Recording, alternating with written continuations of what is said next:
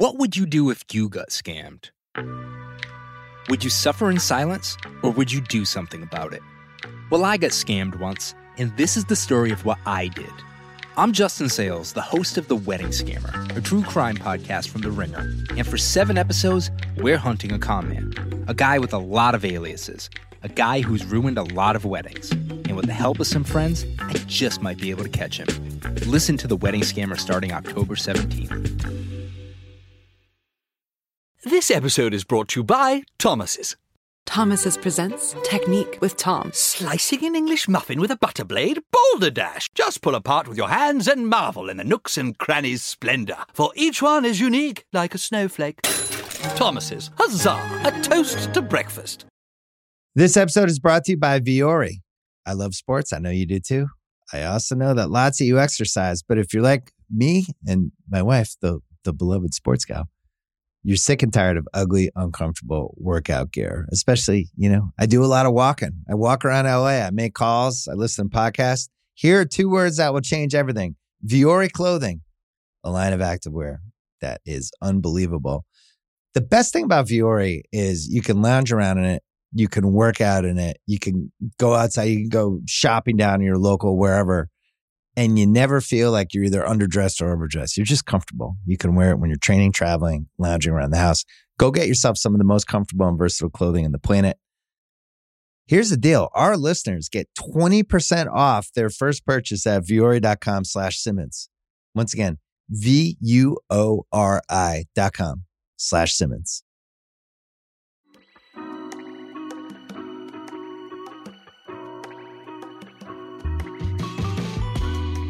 Hi, I'm Tara Palmieri. I'm Puck's senior political correspondent, and this is Somebody's Gotta Win.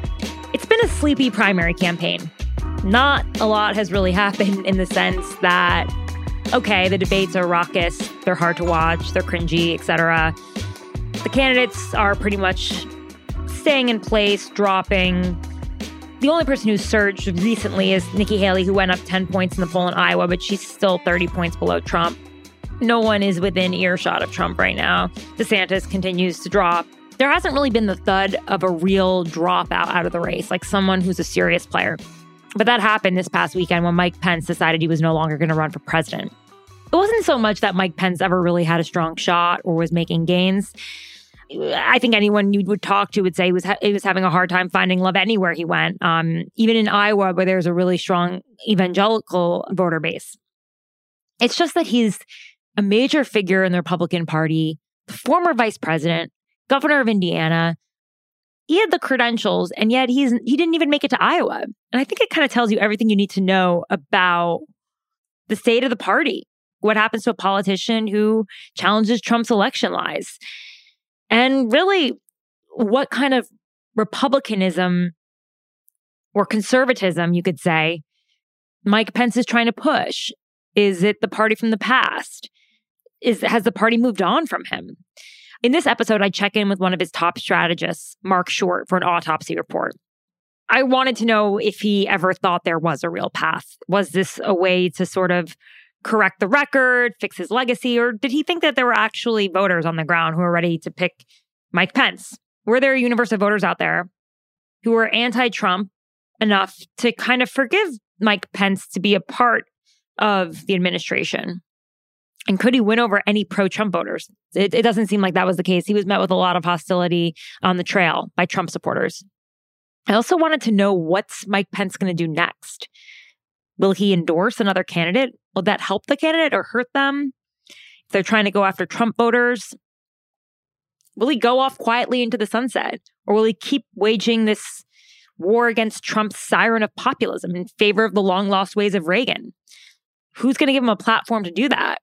Will he actually endorse Trump as the nominee if he ends up being the nominee, which it looks like he will be? That's something I asked Mark Short about, since Mark and Pence will both be testifying against Trump in the spring.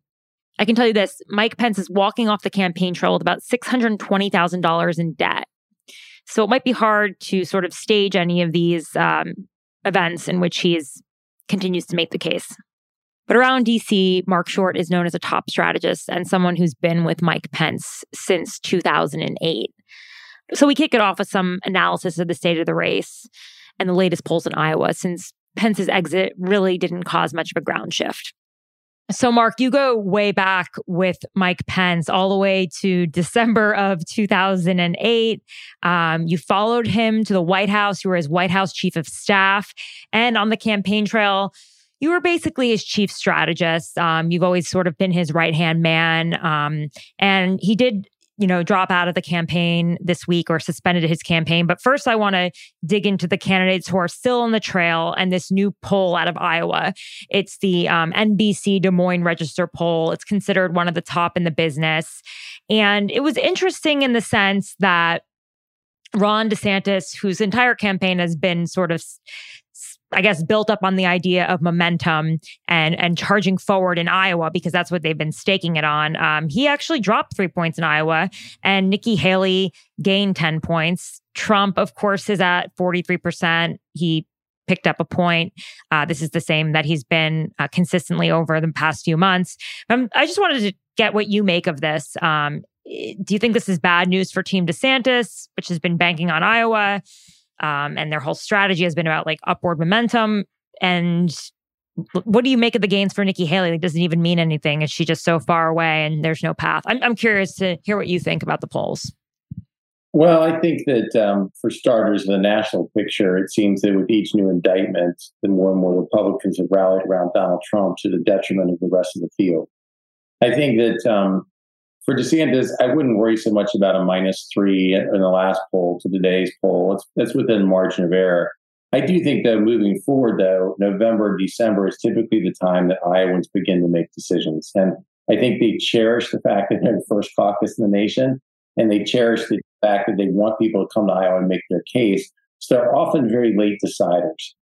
So I think that now's the time to begin kind of trying to build momentum heading into January 1st. But I don't think there's any doubt that Donald Trump leads the field decisively. And I think it's even more decisive nationally than it is in Iowa. Right. But what do you make of Nikki Haley's surge? Who is she pulling from? I think that Nikki Haley's surge is really more of a media bubble and it's more of a donor bubble. But I don't think that that's inconsequential. It's good to have positive media coverage. And if it builds a sense from donors that that's where we should go, obviously money matters. And so I do think she's benefiting from that. I don't really think there's been as much of a bump in many of the national polls, or a couple of national polls out today that had her at 6-7%. And so, yeah, it's more important to be doing well in Iowa and New Hampshire. But I still feel that I haven't really seen a broad sense of evidence that this so-called boomlet is really playing out among voters. I think it is among donors and media, which, again, is not inconsequential.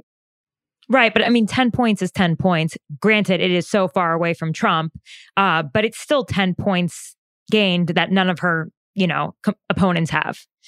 Yeah. In fact, they seem to be going down. Whether that's an outlier or whether that's truly 10 points. I haven't seen that verified in other Iowa polls.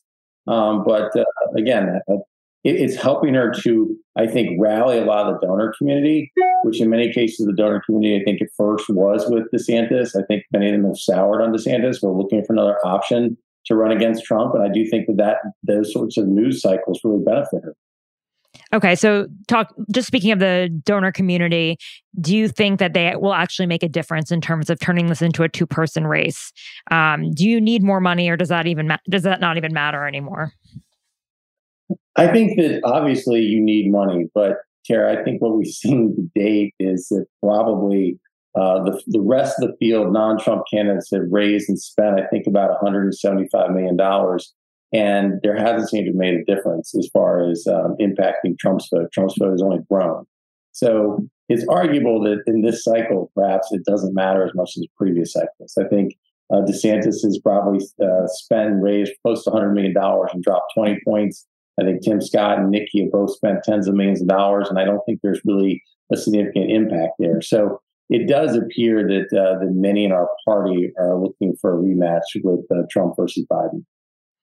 175 million over 8 candidates, though. So if it was, 200 million, 3 candidates, maybe 4 candidates, it might be different.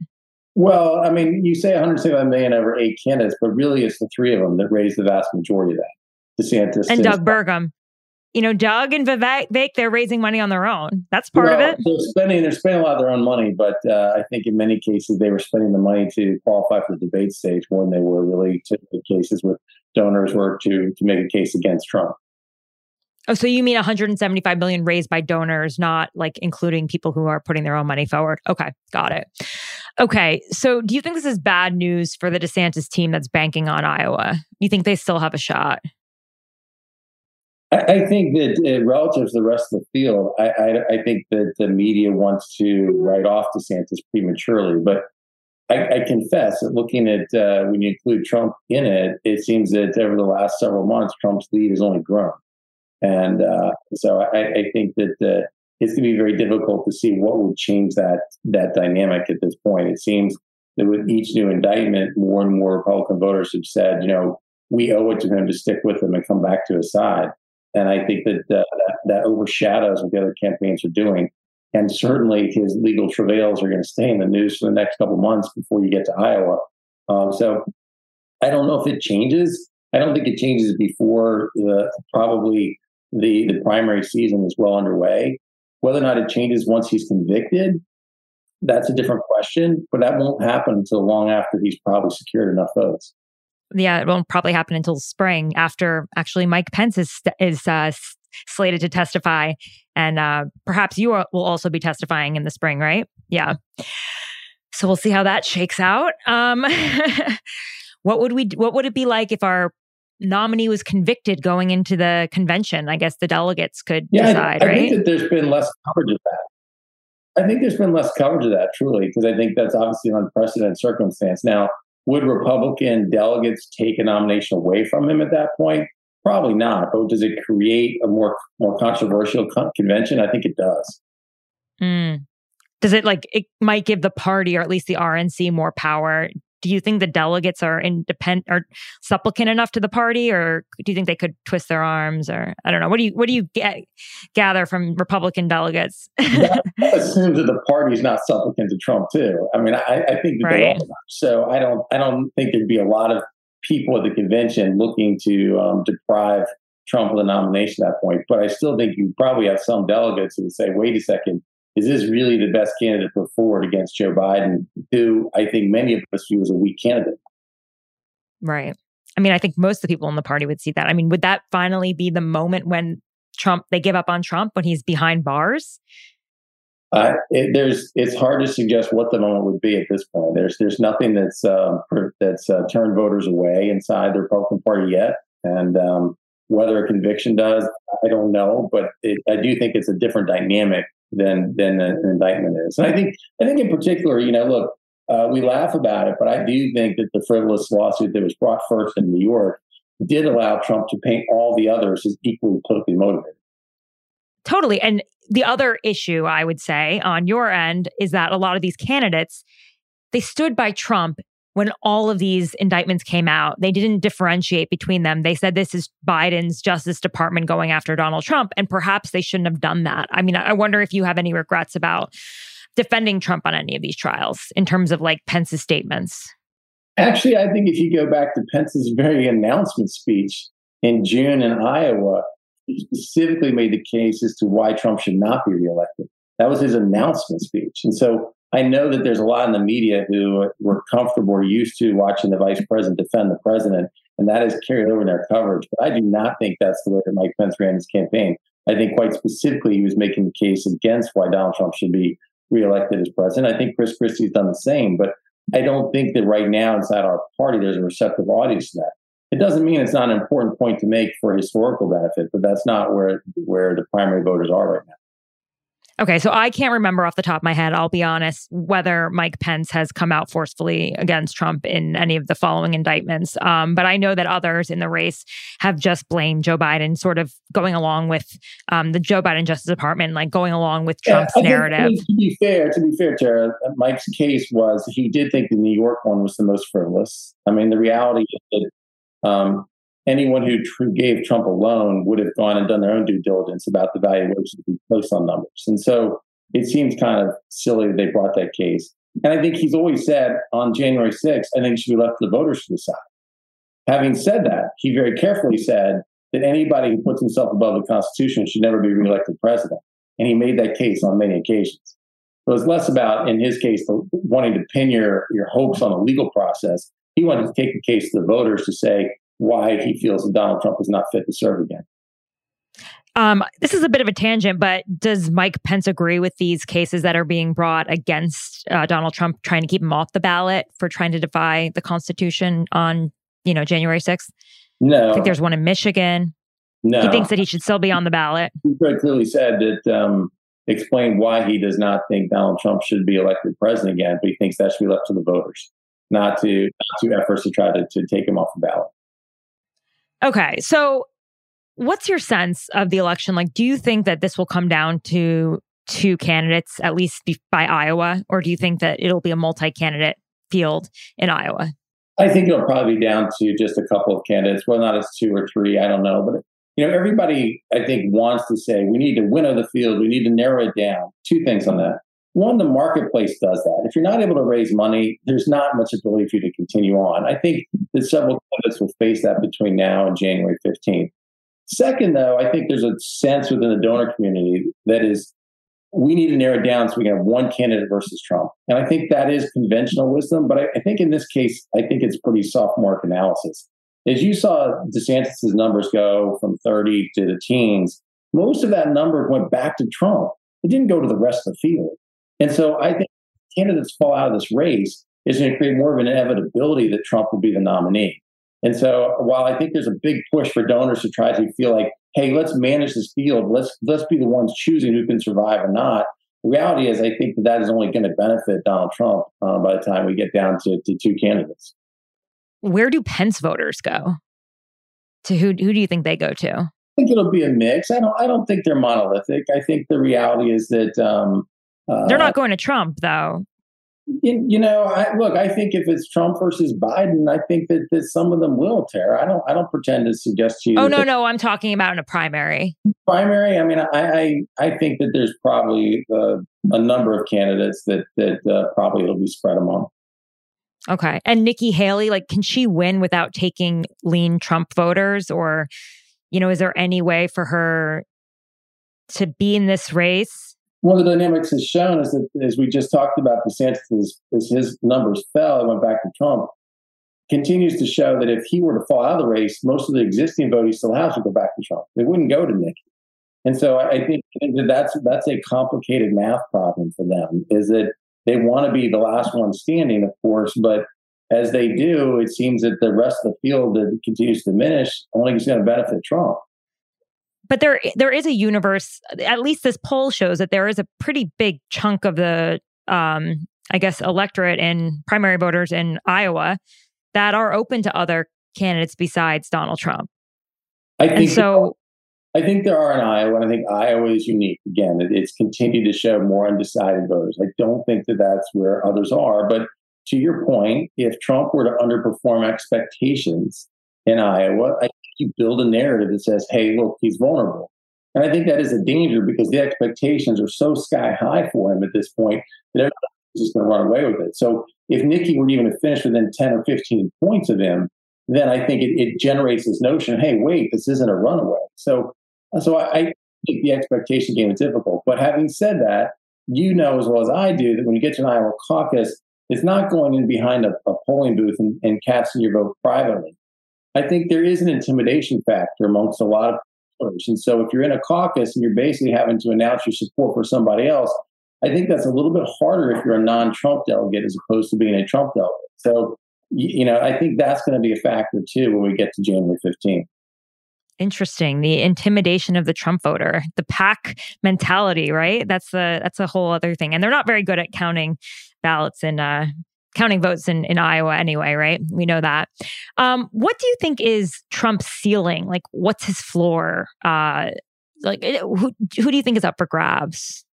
I think it's a pretty narrow ceiling floor. I think his floor is obviously pretty high and his ceiling is pretty low. And I 27% floor, right? In primary? I think it's higher than that. Yeah. Oh, okay. In Iowa, I was thinking. In Iowa, yeah, that's probably fair in Iowa. Yeah. Yeah. And his ceiling is probably what he's at right now, 43, you think? I think it can go higher. I do. Amongst Republican caucus goers, yeah, I think it can go higher than that. Okay. So when you were running or at least advising Mike Pence, what did you see his path? What was his path to victory? Well, I think it was always going to be a very steep climb, and I think that sometimes I don't want to suggest in any way that Mike's intention wasn't to win. It was to win, but I think there were other purposes for Mike's candidacy too, and part of that was he wanted to set the record straight about January 6th, which I think he has succeeded in large part in doing. And I think secondly, he wanted to give a warning to our party. That, in 2016, Tara, when Trump asked him to be the vice president, Trump was going to conservatives and basically making a pledge that says, if you nominate me, I'm going to appoint people like Mike Pence to be on my team. I'm going to become pro-life. I'm going to appoint judges. Here's the 21 that Federal Society wants me to. I'll choose from that list. I'm going to rebuild the military. I'm going to embrace this tax plan. There's nothing like that he offers today. There's nothing he's offering to conservatives. And so the campaign is one of grievances. There's basically saying, I delivered for you for 4 years. Now I expect you to support me and help me fight my legal battles. But the policies they put out at this point are, hey, let's have a 10% tariff across the globe on every good coming into the United States of America. That'd be the highest tax increase that's been proposed in generations. We're basically saying we're going to walk away from international commitments. He's criticized his own justices. He's walked away from his position for life. And so there is no longer a promise for conservatives. I think Mike wanted to make the case to Republican voters, be careful with this populist fascination you have going on. There's no doubt that Trump brought a populist flair in 2016, but it was built on a conservative foundation of those policies. Today, it's not. Today, it's looking to destroy the same foundations. And I think he wanted to make sure that warning was given to our party about the direction that it's headed. I'm going to push back a little bit in the sense that Mike Pence did do a lot for Donald Trump's bid in 2016, right? Picking Mike Pence really helped him with evangelical voters. But now evangelicals seem to be just sold on Trump, regardless of what Mike Pence says, and a lot of these other groups. It's almost like he sort of gave him the golden ticket that he had and validated him. And he can't, it seems like the campaign has shown he can't really take it back. And I wonder what you make of that. Why Mike Pence hasn't been able to kind of change minds for people who at one point, listened to him and thought, I'll give Trump a chance. Yeah, I don't take that as pushback. I largely agree with what you're saying. I think that in some ways Mike credentialed him in 2016, but the reality is that Trump also governed as a conservative. And so he won over conservatives over those 4 years of his presidency. To his credit, I think that we still take pride in a lot of those policies. But the difference is what he's offering in the future is very different. So I think you're right. He's won those people over. But I think Mike is trying to say, hey, wait a second. At first we were promising and we delivered on conservative principles. But where you're looking to go is no longer a conservative path. And that, I think, is the one he wants to give to our party. But perhaps those voters are having nostalgia for what they had before, and they're not actually paying attention to what he's suggesting now. But here's the other problem I would say with the Pence path or the Pence campaign was that it was really hard for him to find people to listen to him anywhere, right? I mean, it seemed pretty brutal the way that these Trump supporters were treating him, and then it seemed like the anti-Trump crowd didn't really want to hear from him either. I mean, what was your experience on the trail? Felt kind of ugly sometimes.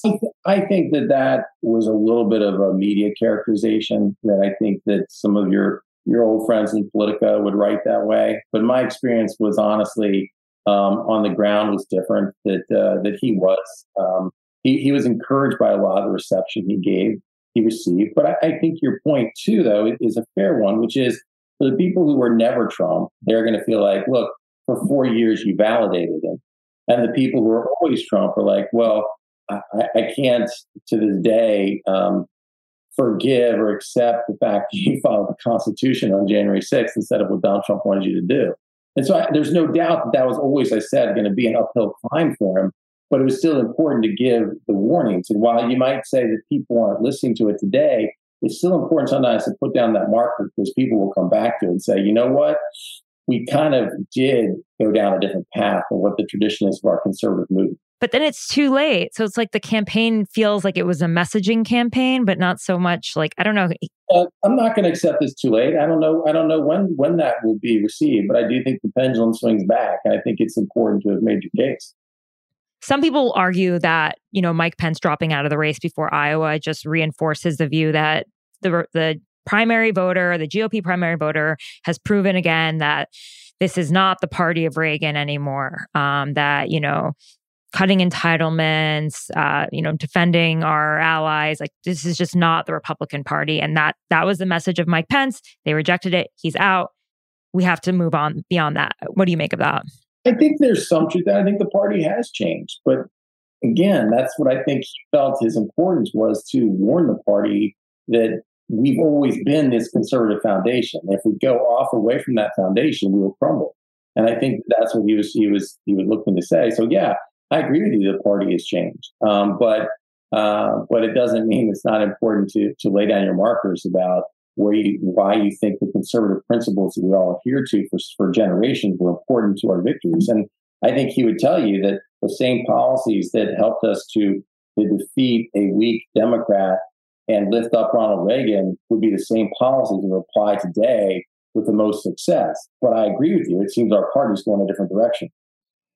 Okay, but clearly Mike Pence was on a mission to sort of like correct the path, correct history, to, warn, to message.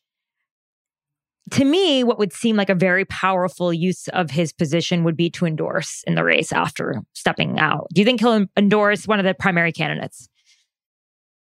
I don't want to speak for him yet on that. My belief is that if he does, it won't be anytime soon. And in all candor, Tara, I understand the point about feeling that there's that where Trump is, and we want an alternative to that. But I'm not sure that there's somebody who embodies that same Reagan conservative that's left in the field.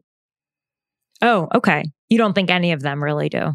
Any of the viable challengers? I think there's different gradations of that, but I think that it's clear that Ron DeSantis came up as a conservative, but I think that there's plenty of evidence that as governor, he's embraced the notion that you can use the power of government to attack your enemies. I think that's something that we as a party always fought against. And it's something that if you believe in limited government conservatism, that's anathema to you. Well, Trump was doing that while in office, or at least attempting to, right?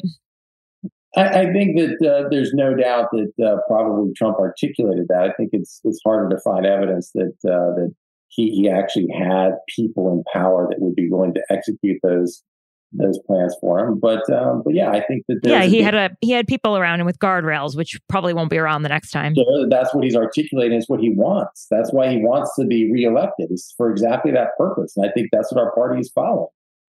So Pence was on a warning campaign in a way about that, but I didn't really get that from him when I was listening to him on the trail or even at the debate. He wasn't really warning like Trump 2.0 is going to be freaking scary, because that's not what I heard. And you could correct me if I'm wrong. Yeah, I'd encourage you to go back to the speech he gave about 2 months ago at St. Anselm College, which was billed as specifically conservatism versus populism and where we're headed as a party. And I'd encourage you to read it again. Okay, so he's basically talking about the tyranny of populism, but not exactly saying like Trump is going to employ these lawyers who bend the law to his will, and he's going to go after all of his enemies, and it's going to be a hateful, rage-filled vendetta against everyone who's ever crossed him. The Justice Department will be his weapon. Like, I haven't heard that explicitly from Mike Pence. Like, democracy will be dead. That's why I push back. Yeah, I understand what you're saying. He does talk about the tyranny of populism, but it doesn't quite feel as forceful, or as at least. Well, that may be the way you want to hear it, but that's certainly not the way Mike Pence speaks. So I would encourage you again to go back and actually listen to his words and what he said. I mean, he would know better than anyone what Donald Trump is capable of doing. Chris Christie, when he speaks like that.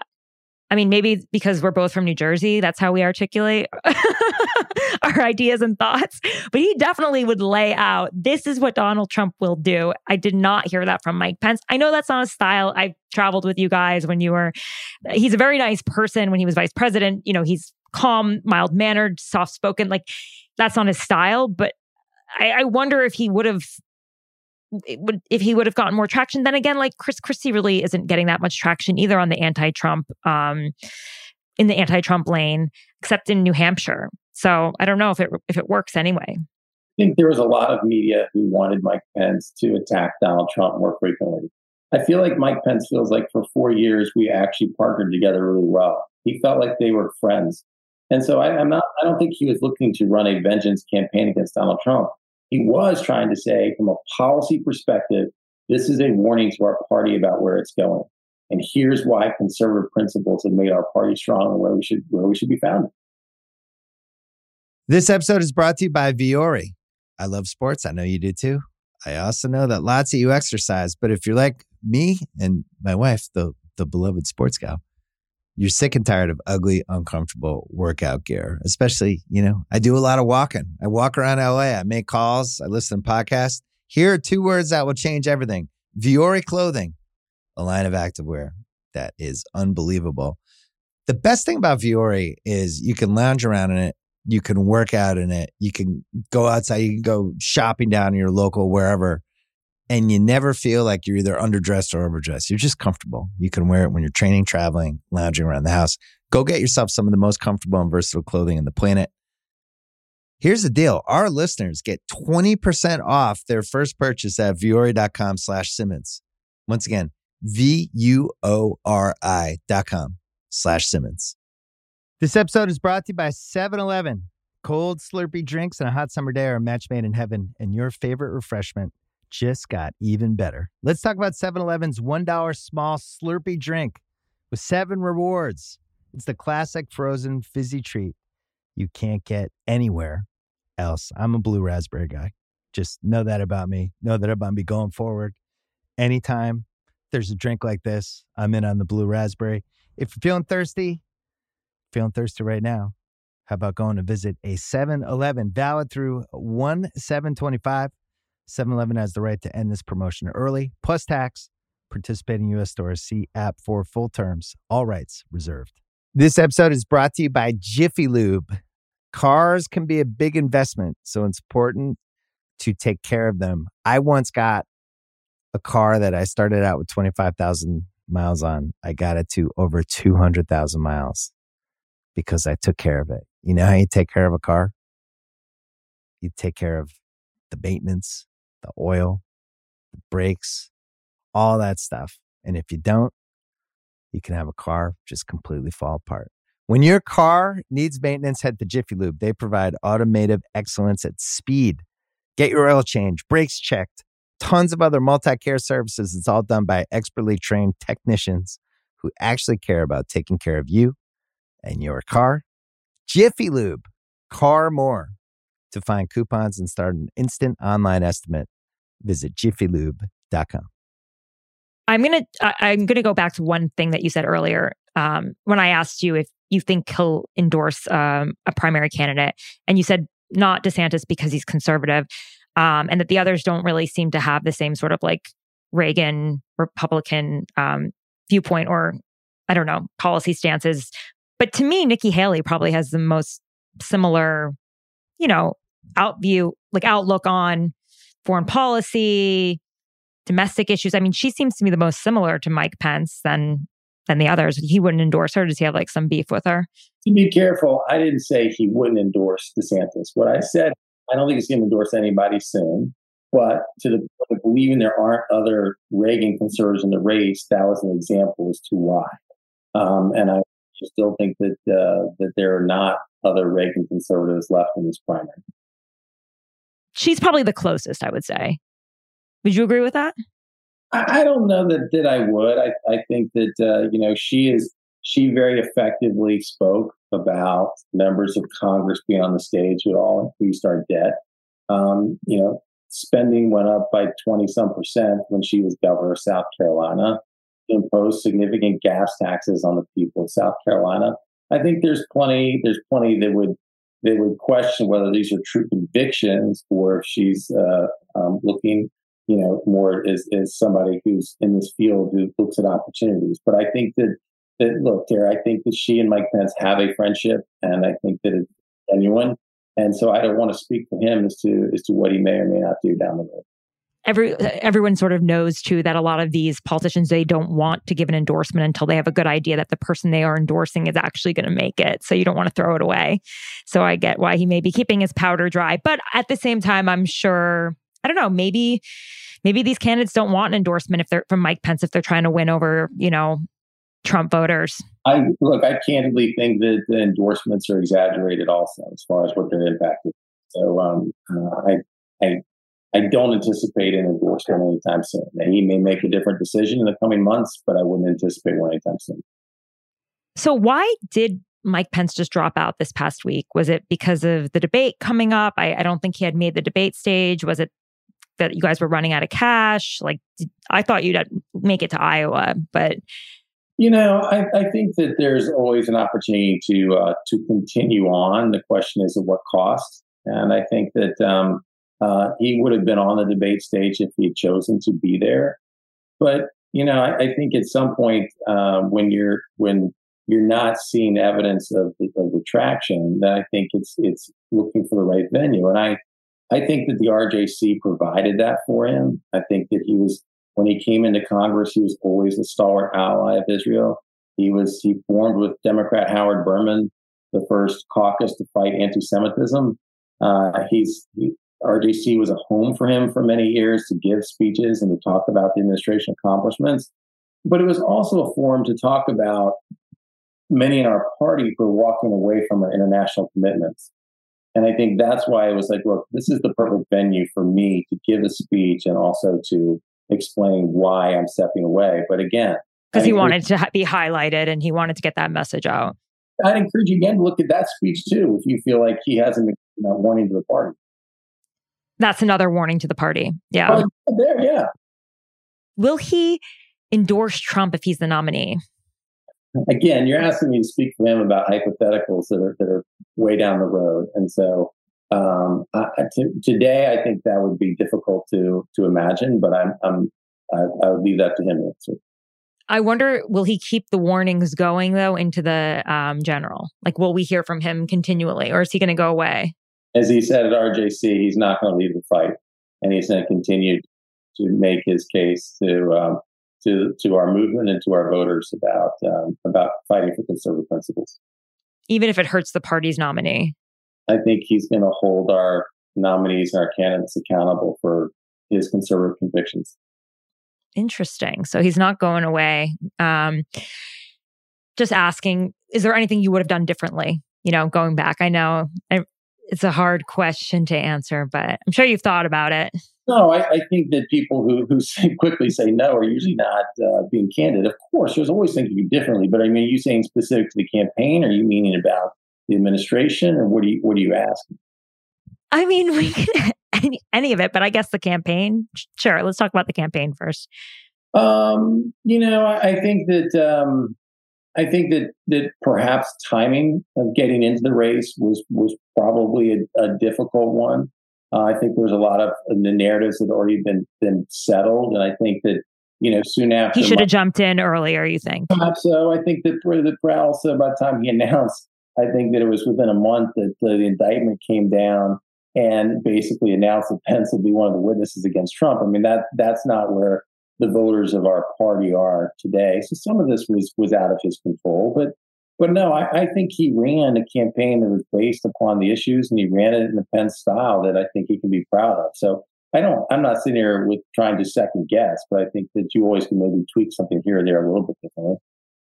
I was thinking that maybe he would have thought that he should have been more pronounced in taking on Trump from the beginning. I don't know. So wouldn't have made the indictment seem as...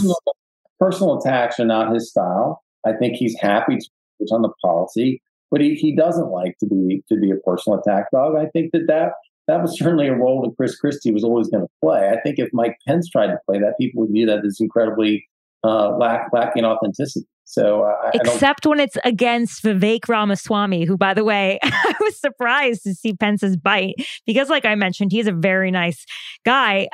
He must really hate Vivek Ramaswamy. How much does he hate him? Well, again, go back. It was personal. I think that Mike was exposing Vivek as the fraud that he is. I think he was basically, highlighting the fact that, people forget he never even voted in the presidential race, yet he wants people to vote for him for president. And I think that the policies that Vivek is advocating are anathema to what we as conservatives believe. And so by all evidence, it's hard to suggest that he's ever really been much of a Republican. So I think that Mike was... But I would argue in the same way that Vivek is, as you said, inauthentic. He's got these crazy ideas. So fraud, whatever. So is Trump. He could use the same venom towards Trump. I think I concede the point that I think Trump came to conservatives and said, transactionally, I will advance your agenda. And he did. He did. For conservatives, it was 4 years of significant policy achievement. But I think he's gone in a very different direction. Is it just more complicated because he was a part of the administration? And he's proud of those achievements, obviously. Well, sure. But again, it's not as simple that. It's hard to go back and find something other than the Reagan administration where conservatives advanced, huge historic achievements on the courts, huge tax relief, rebuilding our military. That's a lot of things that we've championed for many, many decades. So it's hard to say that wasn't conservative, what Donald Trump accomplished during those 4 years. Mm-hmm. Got it. Yeah. So it's hard to, because he wanted to also, take credit for the major advancements. He's often called it the Trump-Pence administration. That's how he's described it. Well, again, I think up until January 6th, there was a very close partnership between the two of them. I do think that January 6th, I do think part of conservatism, though, was believing in the rule of law. And I think that, unfortunately, the former president didn't believe in the rule of law and very much wanted his vice president to violate his oath on that day. And so I think that was a clear divide. And I certainly think if you don't have Mike Pence and other conservatives around Donald Trump, you've seen him continue to veer in a way that's away from conservatism. Yeah. And so I guess in the next administration, do you think conservatives in Washington will end up filling out his administration, or do you think it will be largely empty and filled with Steve Bannon-like characters and Stephen Miller or whoever, Breitbart writers now running the, legislative affairs office, and Matt Gaetz is, Secretary of Treasury? I don't want to besmirch Breitbart. I agree with much of what they write, but I think that he is going to have a more difficult time finding competent conservatives willing to serve in a second administration. I do. Okay. One last question. It's been, suggested that Pence's position on abortion was too extreme for the party, and he saw that while campaigning. Would you agree with that? No, I certainly would not agree with that. I think that much of the traditional media's commentary about the midterm election was about abortion. And I don't think that was the story. I think if you look at 2022 and you saw Brian Kemp win decisively in Georgia against a really well-funded candidate in a swing state when he passed some of the strongest pro-life. Well, is Georgia really like a swing state? I don't know. I think it voted Democrat in the last presidential race. I think it's voted Democrat in the last 3 Senate races. So if you don't want to define it as a swing state, that's up to you. But I think it's become one. If you don't think that's a state, Mike DeWine. I wouldn't put it in like the 7 swing states that everyone's sort of.